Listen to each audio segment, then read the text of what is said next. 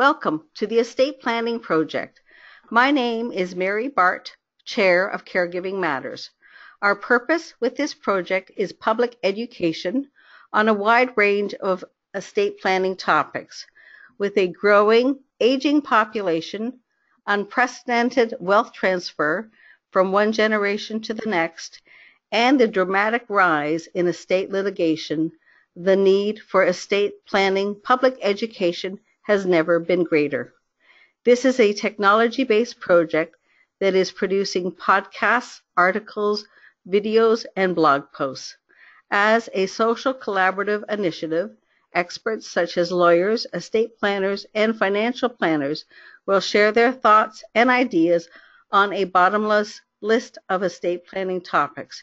This project, however, offers general information only and is not a substitute for seeking personalized professional advice. And our guest expert today is Cynthia Hebert-Simkin, and she is a lawyer with Tradition Law based in Winnipeg, Manitoba. Welcome, Cynthia. Thank you very much, Mary. I'm happy to be here. Well, let's get started. I do have a series of questions for you. And so the first one is there anything that you would like us to know before we actually get started? Yes, there is. One of the things that it's very important for people to remember if they're listening to a podcast like this, or if they're doing research on the internet and they're reading articles, is that the law in relation to issues like wills, powers of attorney, or living wills, those are provincially based pieces of legislation, which means that each province will have its own version of legislation that's going to affect the person depending on where they live. Now, I live in Manitoba. I practice in Manitoba, so I'm familiar with the Manitoba legislation. And some of the legislation might be very similar. For example, the legislation on the preparation of wills is often similar, but they'll have different twists depending on where you live. But each province will also have separate legislation dealing with powers of attorney. And that, of course, is the situation where someone is helping to manage your affairs while you're alive. Maybe you need help or maybe you're incompetent. And also living wills. And living wills are the documents that permit someone to make a medical decision for you.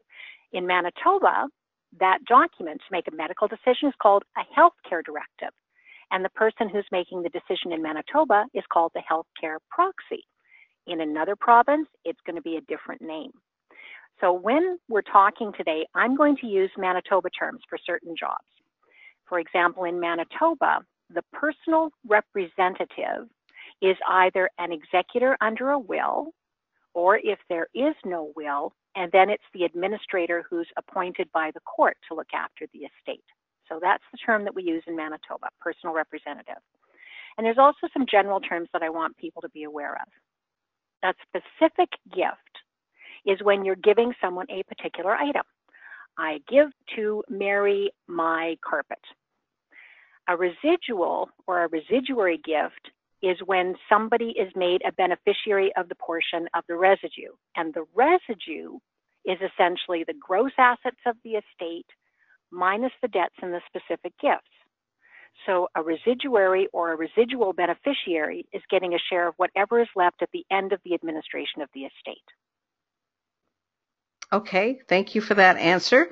My next question is, and people often ask this, I'm sure of you, is why does my lawyer ask for so much information about my assets and my debts? It does seem to be an awful lot of information sometimes, and I want to assure people it's not that lawyers are necessarily nosy Parkers or so terminally curious about what's going on in your life. Our job is not just to find out who's going to do certain jobs in your estate planning documents. So it's not just who is going to be the executor, who's going to be the beneficiaries, and then we prepare the documents. When I'm meeting with clients, I'm also talking to them about the assets and debts. I'm talking about the people who are going to do those certain roles in your estate plan. And I'll also be talking to clients about how that estate is going to flow after their death, so that the client then understands when I die, this is what's going to happen. So the lawyer will want to talk to you about what you own and what is going to happen on your death. So for specific examples, do you have assets where there's joint ownership with a right of survivorship, or a beneficiary designation, which means that it's not going to be part of your estate? Are any of your beneficiaries getting money from you now that should be considered when dividing the estate between other beneficiaries? So if, for example, you've got a child who needs a little bit more financial help now, and you've given them over the course of the years $40,000, is that just a gift of $40,000 and there's no evening up process with your other children? Or do you want to try and address that in your will so that at the end of the day, everybody is treated absolutely the same? There also may be tax considerations like registered investments or cottage properties or rental properties. Maybe there's capital gains on investments. Do you have private company shares that need to be dealt with in a particular way? Do you have any trust funds that need to be set up in the will? There might be a trust fund for a minor child or a minor grandchild, or maybe you have a beneficiary who isn't able to manage their own assets and they need to have a special kind of trust set up for them. And then when looking at the overall scope of your financial affairs, is there in fact going to be enough money to pay the estimated debts? When you meet with the lawyer, it's not going to tell you what you own or what you owe to anybody on the date of your death. It's to get a picture of what you've got right now and just a rough idea of how your estate would work. During the course of your lifetime, you're going to continue to use your assets. You'll have additional savings, you'll have other debts that arise, and the will speaks from the moment of death. It speaks to what you own and what you owe on the date of your death. But you need to take a look at that overall plan when you're making your documents so you know what's going to happen.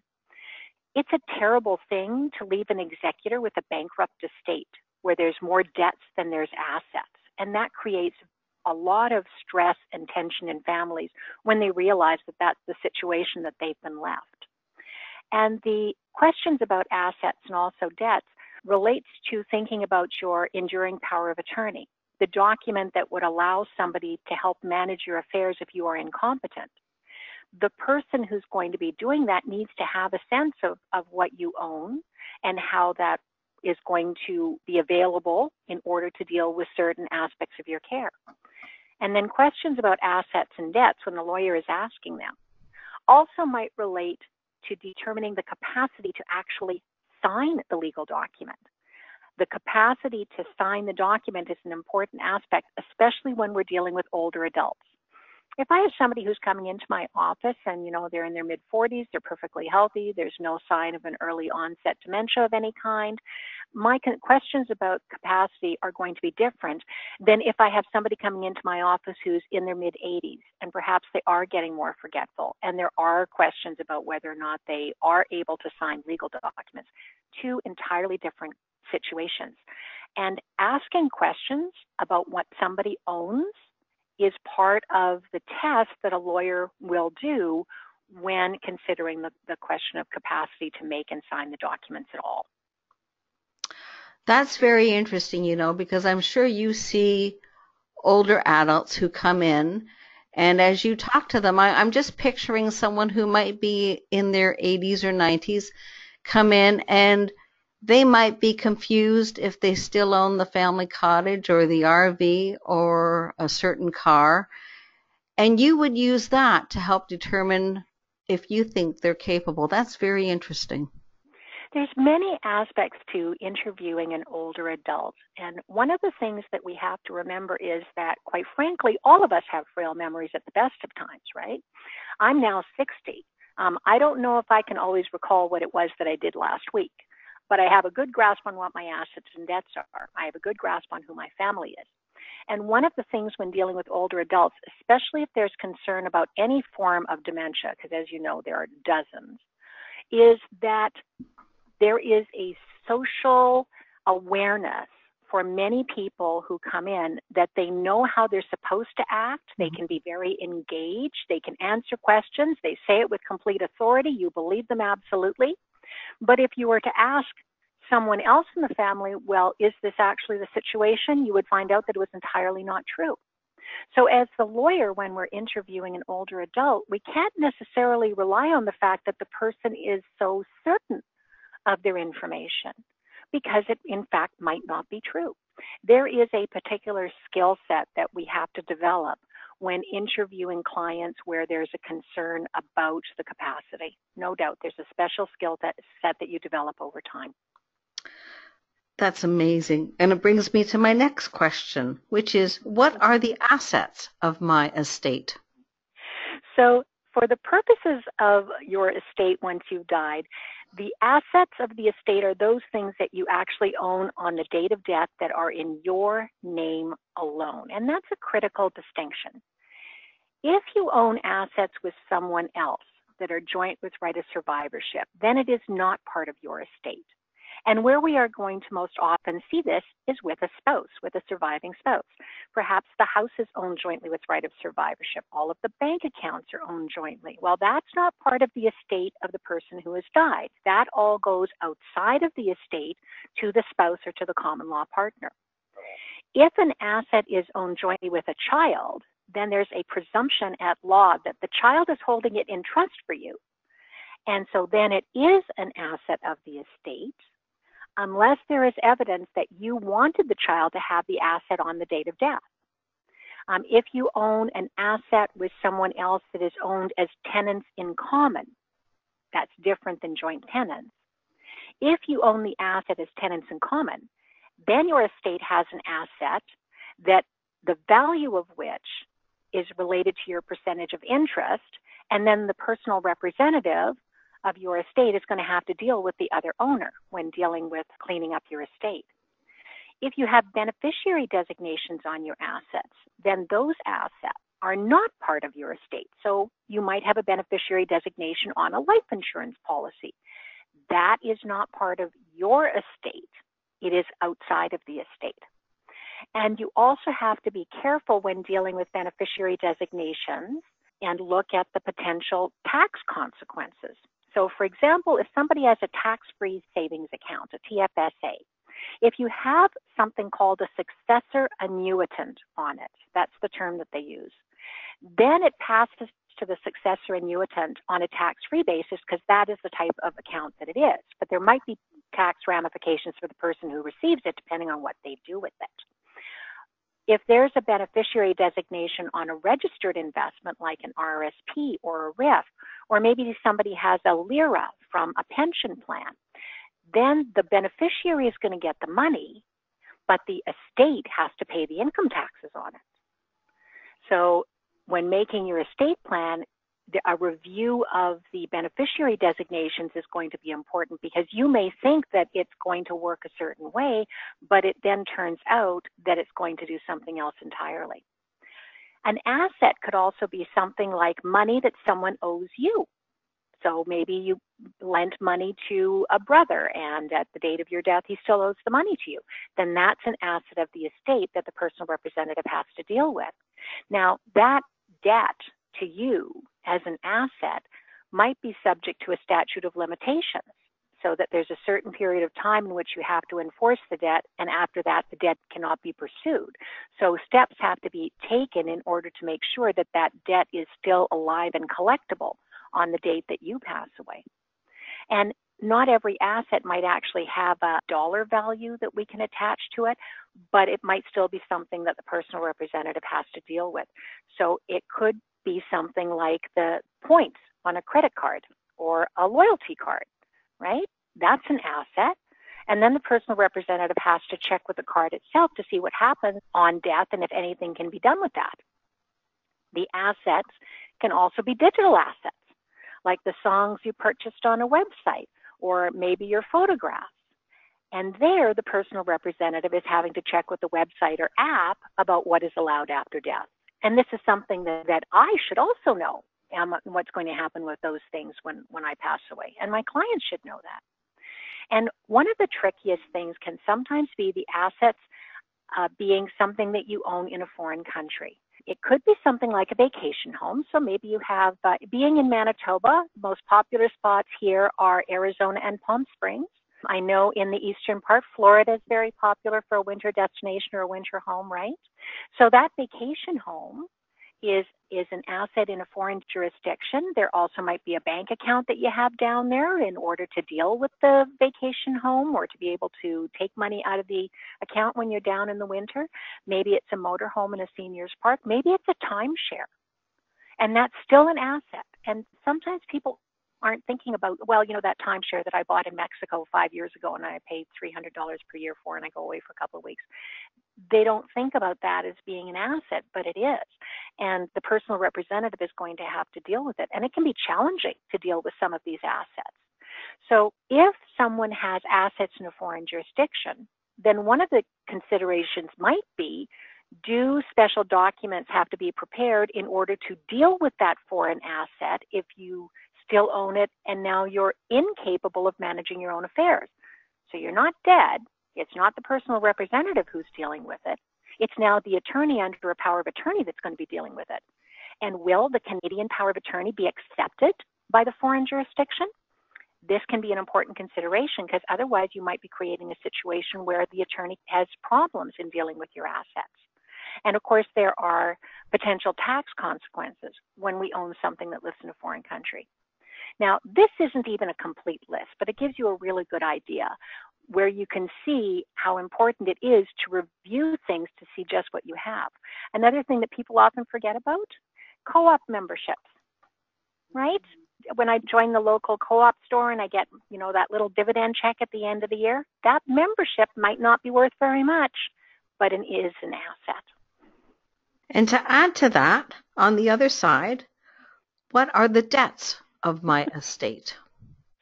So the simplest answer is the debts are going to be the money that you owe someone personally.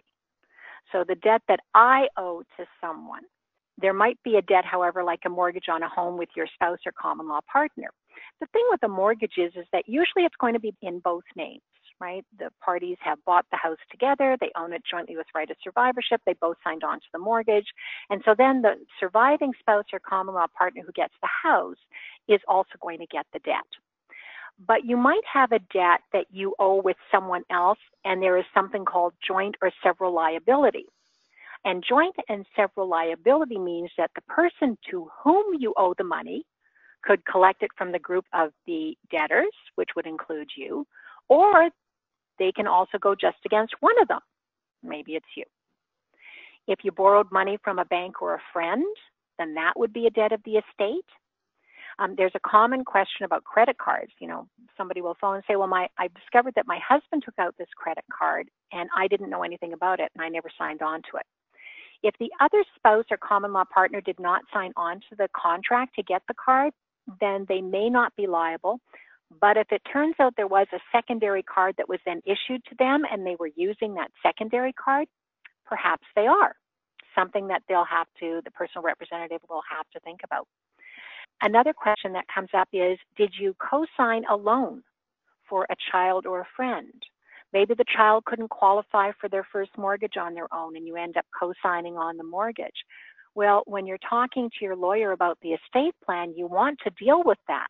What happens if you are still co-signed on that mortgage on the date of your death? How do you get the estate off? How do you get the child who is the other person on the mortgage or on the debt to take responsibility for it? And how is that dealt with in terms of the administration of the estate? The first job for the personal representative of the estate is to pay your debts. So that's going to include the funeral expenses. That will include the debts that you had in your own name on the date of death. That's going to include the income taxes on your final personal tax return, which is the tax return which goes up to the date of death. And that's also going to include any tax returns for the estate. So those are the tax returns that are filed for income that's earned after the date of death. Another debt is going to be the probate fees that are paid to the court if you need to get probate. There's also going to be professional fees. There will be the lawyer that you hire to help with the estate administration. There will be the accountant that you may hire in order to deal with the tax returns. And if there's a fight in the estate, If not all of the beneficiaries are getting along and there's disagreements, and then there's estate litigation, then there's the additional legal fees and disbursements for dealing with the estate fight. If you've been married before and you're preparing documents, your estate planning lawyer is also going to want to see a copy of any court orders or separation agreements that you might have from that previous marriage or marriages, because they're going to want to see what are your obligations, if any, to these former spouses or to the children from a former marriage. And before the personal representative can pay anything to the beneficiary, the debts have to be paid. And so that's why it's so very important that when you're doing your estate plan, you're trying to make sure that there's sufficient assets to pay your debts. Well, that's certainly very complicated. And, it really speaks to the value of really making a partner with a lawyer and an accountant. And part of our goal with this project is for people to listen to this podcast and just understand truly how complicated this is. And everybody, I would stress, everybody needs, wherever you live, to go and hire a lawyer and an accountant or a tax planner, because just your simple overview of assets and debts will be overwhelming for many. And I cannot stress strongly enough the value of hiring people like you, Cynthia, to help them through this whole process. I often feel like the voice of doom when I'm meeting with new clients, because as part of my process, we send out a checklist, and I think the checklist is now about 12 or 13 pages. And not every question on the checklist is going to apply to everybody, but we send out the checklist and then we review it.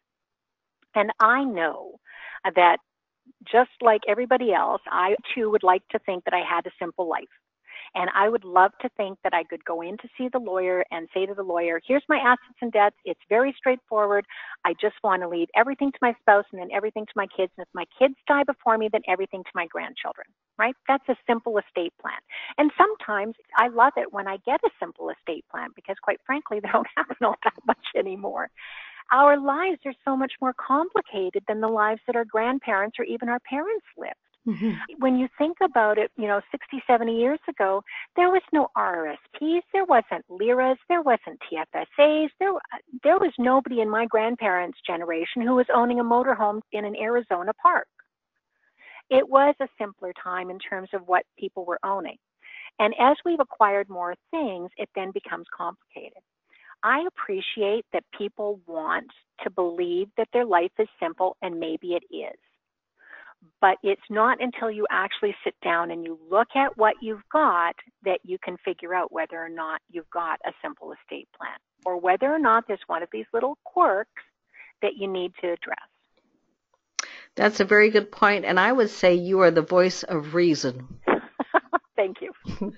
My next question is, what if I've given somebody something in my will? Do I still get to use it while I'm alive?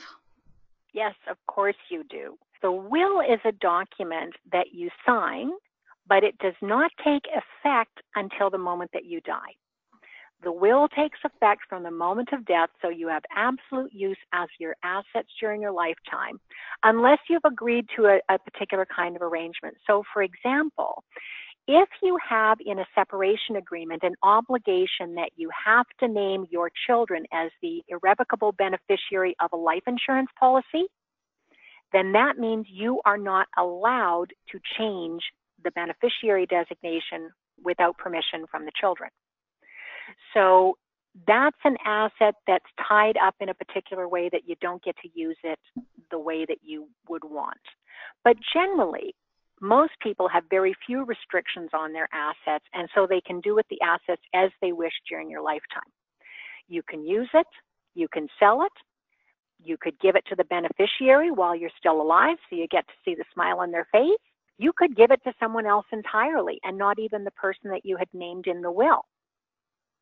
If you've made a specific gift of something, let's use the example of jewelry, and you don't own that asset on the day of your death, then the gift is said to have a deemed, A-D-E-E-M. That's what happens when you don't own something on the date of your death. So in that case, the beneficiary in the will, who is supposed to get the jewelry, will not get anything unless in your will you specified that they were supposed to get something else if you did not own the asset on the date of the death. If the beneficiary dies before you, then the gift is said to lapse, L-A-P-S-E, like a lapsed memory. So the gift is said to lapse. And then what's going to happen with the gift will depend on the wording in the will and whether it's personal property or land.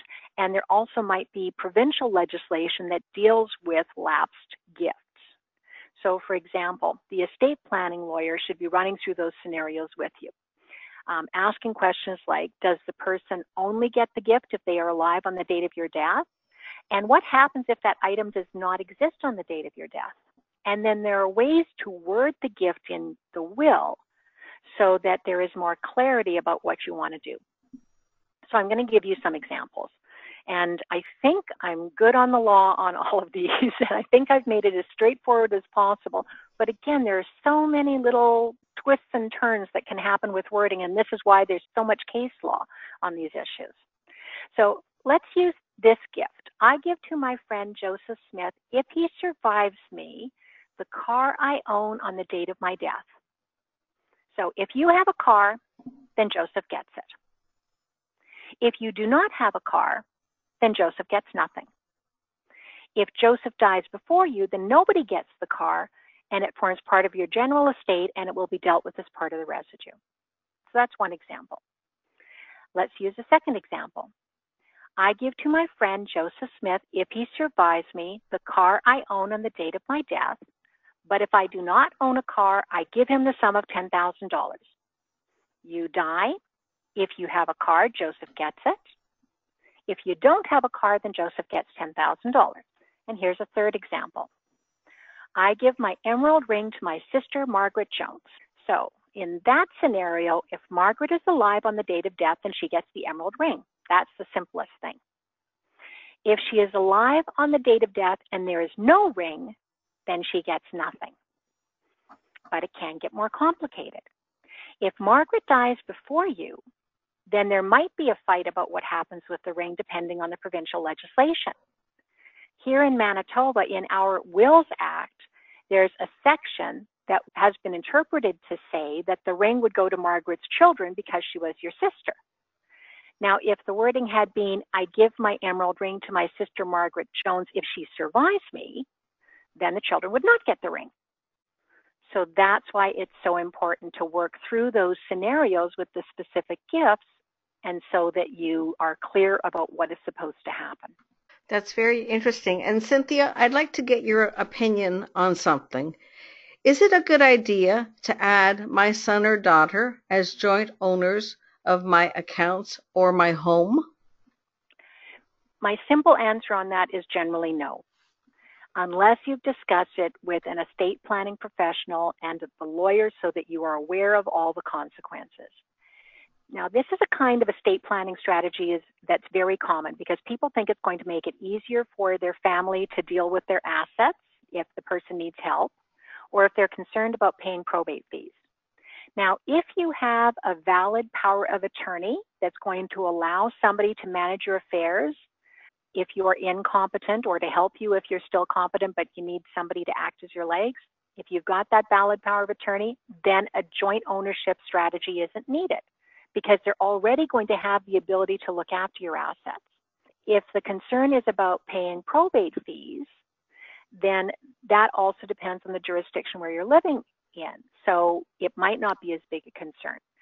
But when people are putting their children on assets, they are often not thinking about the kinds of repercussions that can be there. They just think it's going to be easy. This is a great idea. I'm going to put my kids on. They'll be able to use my bank account. That sounds like a great idea. So here's the first issue. When you put your children on your assets as joint owners, you then lose control of your ability to do with the asset as you want. So if you put your children as the joint owners on a house, and you've now decided you want to sell the house, you need the children's permission to sell the house. And there are cases where the children who are the joint owners have said, no, no, Mom, I'm not going to let you sell the house. And in these cases, the parent has then gone to court to try to get the house back, saying to the judge, well, it's my house, and that child should transfer it back to me because it was my house. And the decisions in some of those cases is you don't get the house back. You made a gift of half, and that child is now a joint owner, and the court will not simply reverse the gift and give you back your house. So you can lose control of your assets. A second issue, if you put someone other than your spouse as a joint owner in your bank or investment account, then they can go in and spend the money because you've given them the authority to go in and take money out of the account. There also can be tax consequences. The house that we live in is special for tax purposes because there's something called a principal residence exemption, and that means that we don't pay any capital gains on it. So the increase in value between the day that we bought it and the day that we sell it, there's no capital gains on the house that is subject to the principal residence exemption. But if you transfer that house into joint names with your child, now you've got a house where half of it no longer has personal residence exemption because it belongs to the child. The child does not live in the house. They may have their own house, so they don't have a personal residence exemption on your house. That means that the child then has a capital gains issue when they want to sell the house after your death. And they'll be paying capital gains on their half of the house that they own from the value as of the date they acquired it, the sale value. So that's going to be the calculation of the capital gains. They'll also pay capital gains from the date of transfer to the date of sale for the half of the house that they got from you if the house went up in value. There might be some exemptions available if they were living in the house, but there's still going to be some tax to pay. So this is not what people are thinking about when they're transferring half the house. But it's an even bigger issue if you're transferring something that is not your principal residence. So let's say you're transferring a cottage or a rental property to a child, or so that you're going to own it jointly by right of survivorship. So now this isn't the house that you live in. And when you transfer that 1/2 interest to the child, there's a capital gain that's immediately payable by you because it is not your principal residence. So you're transferring the asset but triggering a tax consequence for yourself. And if you're dealing with bank accounts or investment accounts, then there can be issues about who is supposed to be paying the taxes on the income that's being earned. And the fourth problem that comes up is that if you have more than one child and you're only putting one of them on the asset, then you're essentially creating the potential for a big estate fight if the other children don't know about it, and certainly if they don't agree. So joint ownership with a child creates a resulting trust on your death, which is what I mentioned earlier. They are said to be holding it in trust for you unless that child can prove that you wanted them to have that house or that asset after you died. And very often the evidence of the donor's intention for the child to have it is very poor. And that means litigation. And that costs the estate more money. So there are 4 reasons why you need to think twice about putting your child or anybody else as a joint owner on your property. Now that, of course, excludes spouses. Spouses are a different issue. Joint ownership with a spouse is a different issue. And there are ways to deal with joint ownership with someone other than a spouse in order to help reduce probate fees. But when you're thinking about those plans, you really need to consult with the estate planning professional so they can walk you through the various scenarios, prepare the appropriate documents in order to try to reduce things as much as possible. Well, that brings up a good point, and you did highlight on it. So my next question is, what are probate fees, and do I have to worry about planning for paying for them? Okay. Probate fees are the fees that are charged by any province in order to admit the will to probate. Now, when we talk about probate, this is essentially the court seal of approval on the documents. We talked about how the will takes effect from the moment of death. Probate does not give the personal representative any more authority than they had at the moment of death. But probate, essentially the court seal of approval saying, yes, this is the last will and testament. Yes, this is the personal representative, and this is the person who's going to be looking after things. The banks will want that. The financial institutions will want it. And land titles office will want it if there's any kind of real property. So when you own all the assets jointly with your spouse, probate probably will not be required. The bank accounts will pass by right of survivorship. The pension plan will have a beneficiary designation on it. The registered investments will have a beneficiary designation on it. So there may be no assets in the name of the deceased in their own name. And in that circumstance, the first person to die, probate's not going to be required. But after the second spouse dies, so when both parents in a family situation are gone, then yes, the family will need to get probate in order to deal with the authority to deal with the banks and the land titles office. So the probate fees are going to be based on the value of the estate on the date of death, and that's going to vary from province to province. The highest probate fees in Canada are in Nova Scotia, where the probate tax is $16.95 per $1,000 of assets. The next highest is in Ontario, where it's $5 per thousand for the first $50,000 and then $15 per thousand after that. And after that, it's British Columbia, where it's about $14 per thousand. But after that, the probate fees drop significantly. The lowest is in the Yukon, where it's a $140 flat fee. The planning to reduce probate fees is then going to be more important in provinces where there are high probate fees. So you can see in provinces like British Columbia, Ontario, and Nova Scotia, planning to try to reduce probate fees is going to be important. It will be less important in provinces where the fees are lower. In Manitoba, we've got a probate charge that is $7 per thousand or 0.7%, so it can be less than an issue here. And it has a whole bunch of different names. It's called a probate fee in some provinces, a probate charge, an estate administration tax, a probate tax. It's all the same thing. It's the fee that you're paying to the court to file the documents based on the value of the assets on the date of death. If there's a need to try to do planning to reduce probate fees, then there are strategies that can be done, but you really need to look at what do you own and whether or not it's worthwhile to go into that kind of level of planning.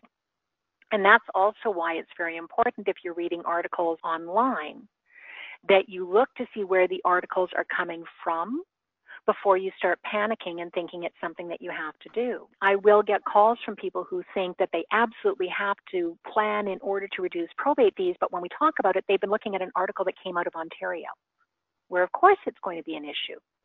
Manitoba, not so much.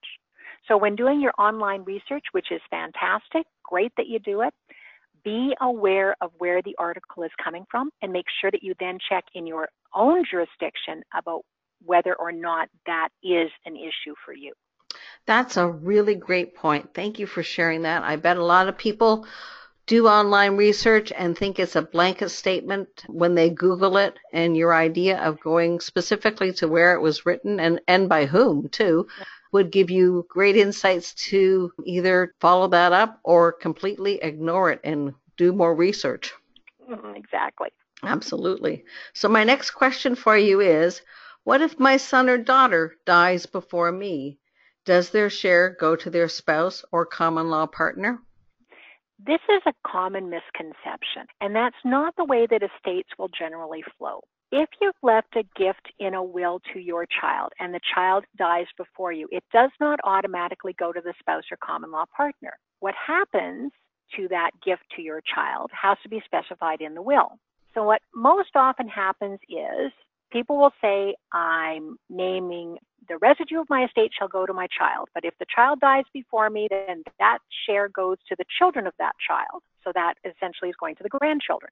Very common strategy. We want the gift to go by blood. The gift would not go to the spouse or common law partner unless you specifically said so in the will.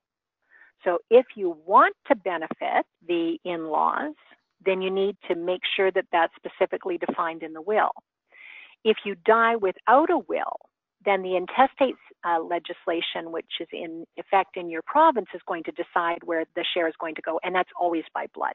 A couple of considerations when thinking about who's a beneficiary. You might have a child who's been married for 40 years to somebody who had children from their first marriage. those step-grandchildren that are just like your own, those are not beneficiaries. They are not beneficiaries unless you find a way in the will to word it so they will be beneficiaries. Or even in a step-parenting relationship, right? You may be married, you've raised your stepchildren, they've been part of your lives for the last 50 years, and you believe them to be just like your own children. Well, if you don't deal specifically with the language in the will to make sure that they are treated as if they were your own, then they do not inherit by blood because they are not your blood. Another consideration is, people will come in and they gave a child up for adoption at some point, or perhaps they themselves were adopted and they wonder if they have a claim on the estate of their birth parent. According to the adoption legislation in Manitoba, they would not. And I believe that that's fairly standard across the country, but it's again something you would need to check with your own provincial legislation. When someone is adopted in Manitoba, they are no longer the child of their birth parents, and they are the child of their adoptive parents. So any laws that relate to inheritance where you're getting it by blood, you're treated as if you were the child by blood of the people who adopted you, and you have no claim on the birth parents. So these are, again, things that when you're doing your checklist and you're meeting with the lawyer, you need to be clear on. I've called them my children, but they're actually my stepchildren, and I want them to be treated just like as if they were my child. So you need to have clarity on those issues. So just a question on that. So a couple adopts a child legally, and so then that child cannot go back to his birth parents to claim anything. They cannot. That's true. But can he go back to his parents who adopted him and be part of that? Absolutely. See, so that's then that he's treated as if he was born to them, as if he or she is treated as if they were of the same blood. Thank you for that clarity. That is very, very interesting. And my final question for you is, can a beneficiary of the estate also be the executor in my will or act as my attorney under the power of attorney? The simple answer to that one is yes. Very often people will come in and they're going to have the same person who's named as their attorney and their medical decision maker during their lifetime, and then it's going to be the executor after their death. Now, in couples who are married or in common law partners, it's going to be their spouse or common law partner. But very often there's one child who is perhaps the responsible one, and that child is the alternate executor and the successor attorney and the alternate healthcare proxy, and that's just fine. The important questions that your estate planning lawyer should be asking is whether the person that you want to choose is in fact the best person to do the job. For example, if you've got the child who has declared personal bankruptcy and so has shown you and the court system that they aren't necessarily doing a great job on their personal finances, maybe that person should not be your first choice as an attorney or executor.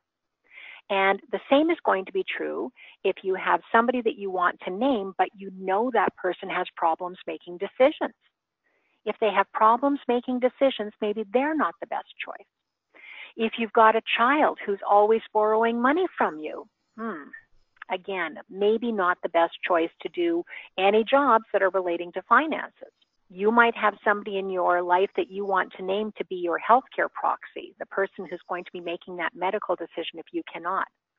Well, if that person finds it very difficult to talk about tough medical issues and won't make a decision about them, then that is not the person that you want to be making a medical decision for you. So what you're generally looking for is you're looking for someone who has a good business-like head on their shoulders, who's going to be able to do the work that is necessary, even though they may emotionally be struggling because perhaps you are in ill health, perhaps you've passed away. It's not that they're required to be perfect. They're not supposed to be robots. And we recognize that sometimes the administration of the estate might take a little bit longer because the executor is struggling with some of the emotional issues around the death of the person. But still, they have to at some point be able to set that aside and be able to take a good business-like approach. When somebody is acting as the attorney under a power of attorney, So you're now acting for your mom or your dad because they are incapacitated and can no longer participate in their day-to-day financial life. Treat that like a business. It is the business of mom and dad's finances. And the same thing will be true for the personal representative of the estate. Yes, it is difficult to lose the person that you loved, but you have to be able to deal with it in a business-like fashion. It is the business of wrapping up this person's financial life and distributing the estate to the beneficiaries, because that's where the duty lies, is to the beneficiaries of the estate.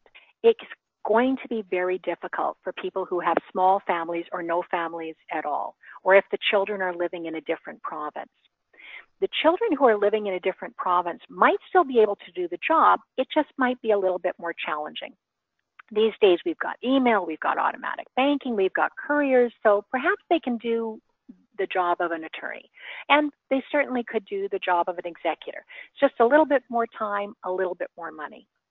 But if your children are living in a different country, then that is an entirely different issue. Then there's going to be tax and decision-making issues that arise when they are not living in Canada. It may be that if they are living in a foreign country, your investment company will not allow them to make decisions from that foreign country. It may be if they're living in a foreign country and they're managing the assets of a Canadian citizen, that they have tax requirements that they then have to meet in their own country and things that they have to do. It may be your only option, but it's important to know what those issues are ahead of time so that you're preparing the appropriate documents to address those issues. Another option for people who have very small families, or perhaps where someone is living far away, might be a corporate trustee. And that then means using one of the trust companies. But you don't get to simply sign a document and say, I'm going to appoint this trust company as my attorney and as the executor. You have to consult with the trust company and find out if they want to act. There's going to be a consultation process. The trust company will review the situation. They'll make the decision on whether or not they're going to act. And if they are, then there are very specific provisions that they want to have included in your power of attorney, if they're going to be acting as an attorney, and in your will, if they're going to be acting as a personal representative. There's certain powers and authority that they need to have that's in the document that would not be part of a standard document. So a corporate trustee might be a great option for you, but you have to consult with the trust company and make sure that it's going to work. That's very interesting, and everything that you have said today has been so incredibly full of wisdom, and I thank you so much for your insights and sharing some of your years of experience with us. I'm sure our audience will learn tremendous amounts from what you have said today.